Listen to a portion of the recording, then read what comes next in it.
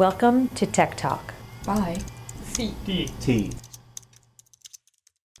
Welcome to CDT's Tech Talk, where we dish on tech and internet policy while also explaining what these policies mean to our daily lives. I'm Jamal Magby, and it's time to talk tech.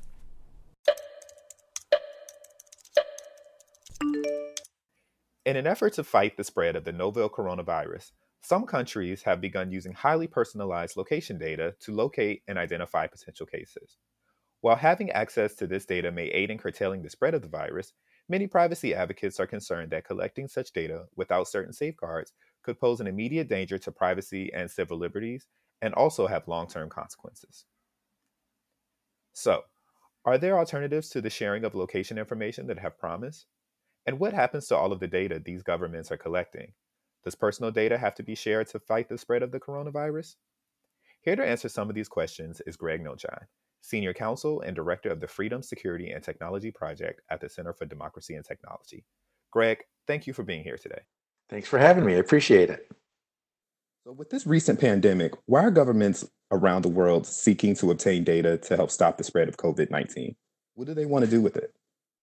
Well, this is a worldwide problem, and it's going to require solutions, but it's not necessarily the case that all countries are going to be doing the same thing. There are many different approaches that are being taken.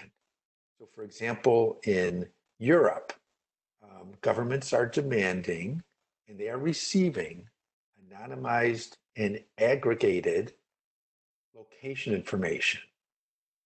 This doesn't allow, the way it's being sent, as I understand it, it's not going to allow for the re-identification of the information being sent, but rather it tends to show trends like are people moving, are people who are in one area that has a high infection rate traveling to other areas that have low infection rates. Why is such data useful?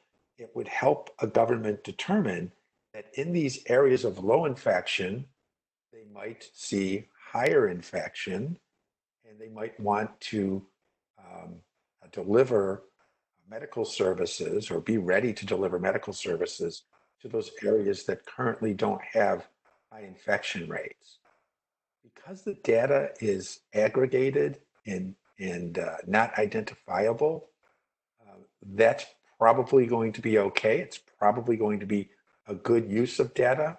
There's always a concern, though, that because it's location information, it can be re-identified. Because location information, unlike some other data, is can be easy to re-identify. So, we're talking about a lot of location data, but besides location, what other types of data would be useful for contact tracing and quarantine enforcement? So the other types of data that they're talking about even go beyond those two purposes. So, for example, even outside of quarantine enforcement and contact tracing, there's one company that is that sells these e-thermometers, we'll call them, and it is collecting data about the e-thermometers that are showing high fever rates in certain areas and providing that information publicly so that health authorities can decide that maybe in these high fever areas, they need to be ready to deliver more medical resources. In the area of um, contact tracing, for example, um, governments are also developing or working with private entities to develop applications that record not location, proximity data. And proximity is how close you are and for how long to a person who has been infected. It doesn't matter where that happened. That's the location information, the where. But this just develops proximity information and it uses Bluetooth signals to do that. When it comes to quarantine enforcement, um, different approaches are being taken. One particularly intrusive one in India involves the person who has been ordered quarantined to take a selfie of themselves every hour and Wow. send it every waking hour and send it off to the authorities to show that they are abiding by the quarantine rules. Another approach, Poland is using one that requires a person to download an app that will notify authorities if they leave quarantine with their cell phone. So these are very intrusive methodologies for enforcing quarantine. Um, Say there was a what I'm going to call a soft quarantine. Say there's an order like we have in Maryland, where I live, not to congregate in groups of 10 or more. And one could imagine that there could be a generation of information by cell phones that would help authorities enforce that quarantine. Maryland authorities are not asking for that data at this point, or at least to our knowledge. But I could imagine something like that down the road. Some of these policies seem really intrusive. Are there any good approaches to data sharing that provide both useful information and can protect privacy? Yes, and companies are rolling them out in the last few days. Facebook and Google have both rolled out, and there's other companies doing this as well. They're rolling out what I'm going to call mobility data. It's showing how people are changing their travel patterns in response to stay-at-home orders. So, for example, the data can show, are people reducing the total amount of travel that they do? And this data is being reported on a county by county basis. Are they reducing their visits to recreational establishments? Are they reducing their visits to grocery stores and pharmacies? How has their travel changed in response to places of work? Are they abiding by the rules that say they shouldn't be traveling to work? The data is aggregated, so it's not individualized, but it does show, for example, maybe a 50% reduction in mobility near offices and an increase in mobility near residences. And that would show that people are tending to stay home more than they were before the coronavirus outbreak. What is the state of US law on protecting data during national emergencies like the one we're facing now? How does the Patriot Act figure in? We don't have a comprehensive privacy statute in the United States. So, what there is a patchwork of laws that, frankly, do not provide much protection at all. The patchwork of laws on the consumer side really only protects certain classes of data, health data. And it really only protects the health data when it's held by particular types of entities. And so it's really a very poor scheme. On the electronic communications side, data like location information, that's actually also pretty poorly protected. Location information, when the government seeks it directly, there has to be a tie to crime, and it would have to have a court order showing that there's reasonable suspicion about that criminal activity.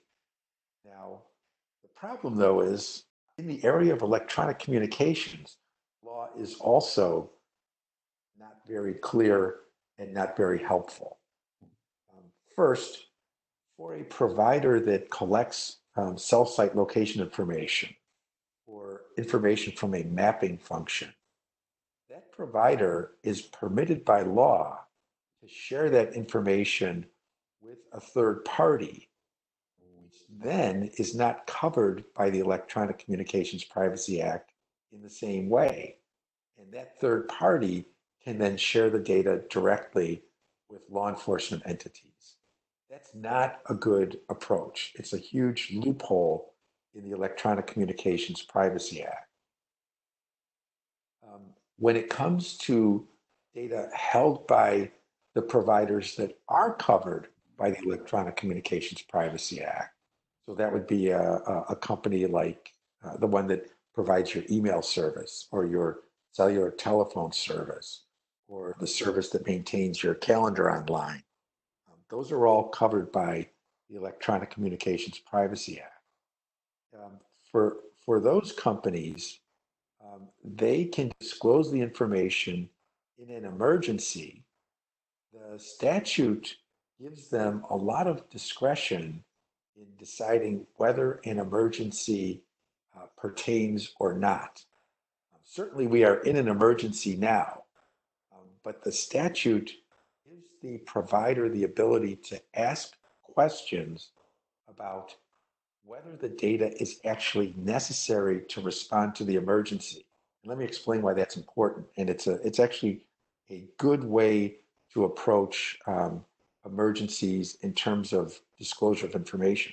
Um, if there wasn't provider discretion, one could imagine right now that the government would go to the providers and say, give us all the location information that you have.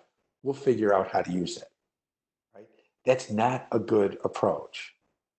Instead, we have a voluntary system where the provider can voluntarily provide the information. And the providers are asking questions like, are you asking for data that will actually be useful in responding to the emergency that we now face? So the government has to justify it to the providers. And we're all kind of counting on them to require those justifications and to be reasonable when they are requiring those justifications. And I think that's actually a fairly good approach. So, for example, if the government went to a provider of cellular telephone service and said, give us all the location information on all your users, we think the providers will say, no, that information is not going to be helpful in determining whether, in doing contact tracing, determining whether an infected person has infected others. Reason, it's not precise enough to show proximity within 6 feet for a period of time. It's just not precise enough to show that it wouldn't be useful in responding to this emergency. So we believe would turn those requests down. Now, if there was a request for information that was justified and that could be used reasonably in this emergency, we would expect them to say yes to that request and to disclose information to their users about how they had responded to that request. So we're talking to these companies. We want them to be responsible data stewards, and we want them to act responsibly when they receive requests for information that might actually be useful in fighting the pandemic. And so, are there any other ways big data can support the government's need for information without endangering privacy and civil liberties?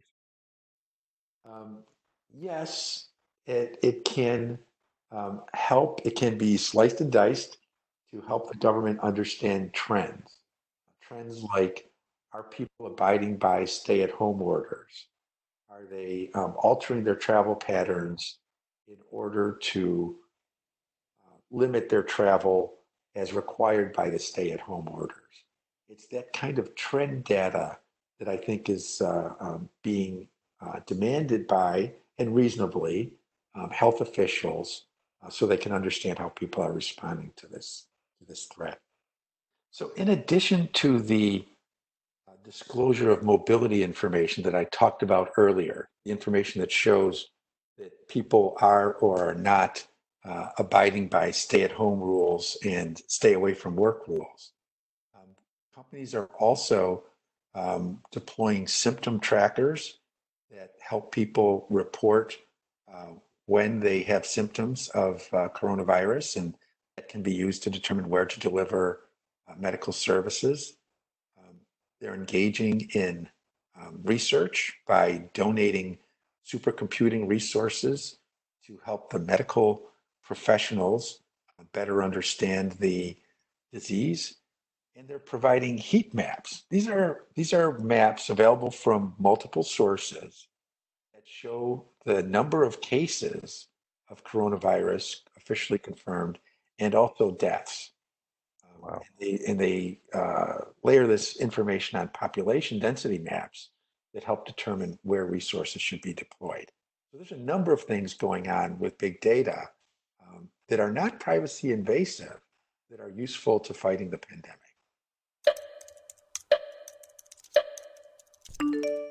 Greg, it's been a pleasure having you, and thank you for joining us. Keep up with more of the work our policy teams are doing related to the coronavirus response at cdt.org/coronavirus and on Twitter, Facebook, and LinkedIn at SimDemTech. I'm Jamal Magby. Thanks for listening.